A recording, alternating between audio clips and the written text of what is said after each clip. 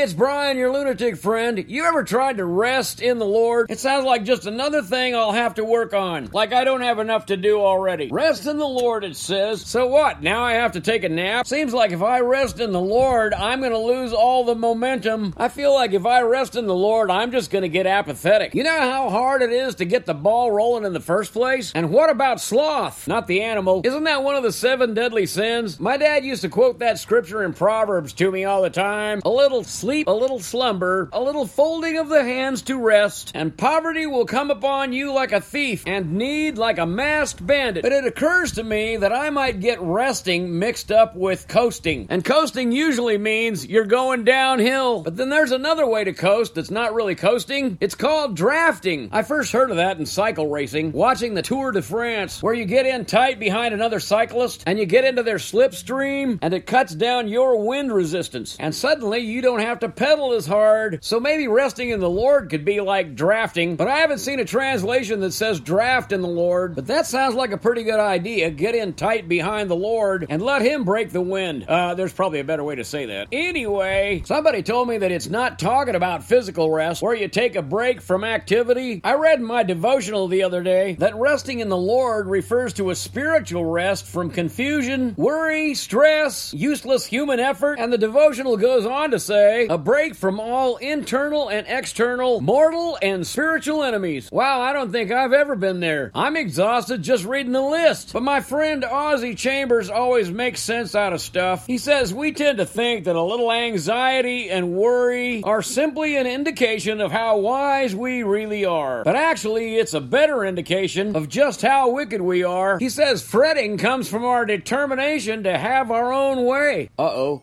Wow, that's a nutshell sermon right there. If these little nutshells make you smile in any way or inspire you somehow, I could use your support. Share it with both of your friends. Click the support button on the front page and donate what you think a smile is worth. I know they're getting harder to find,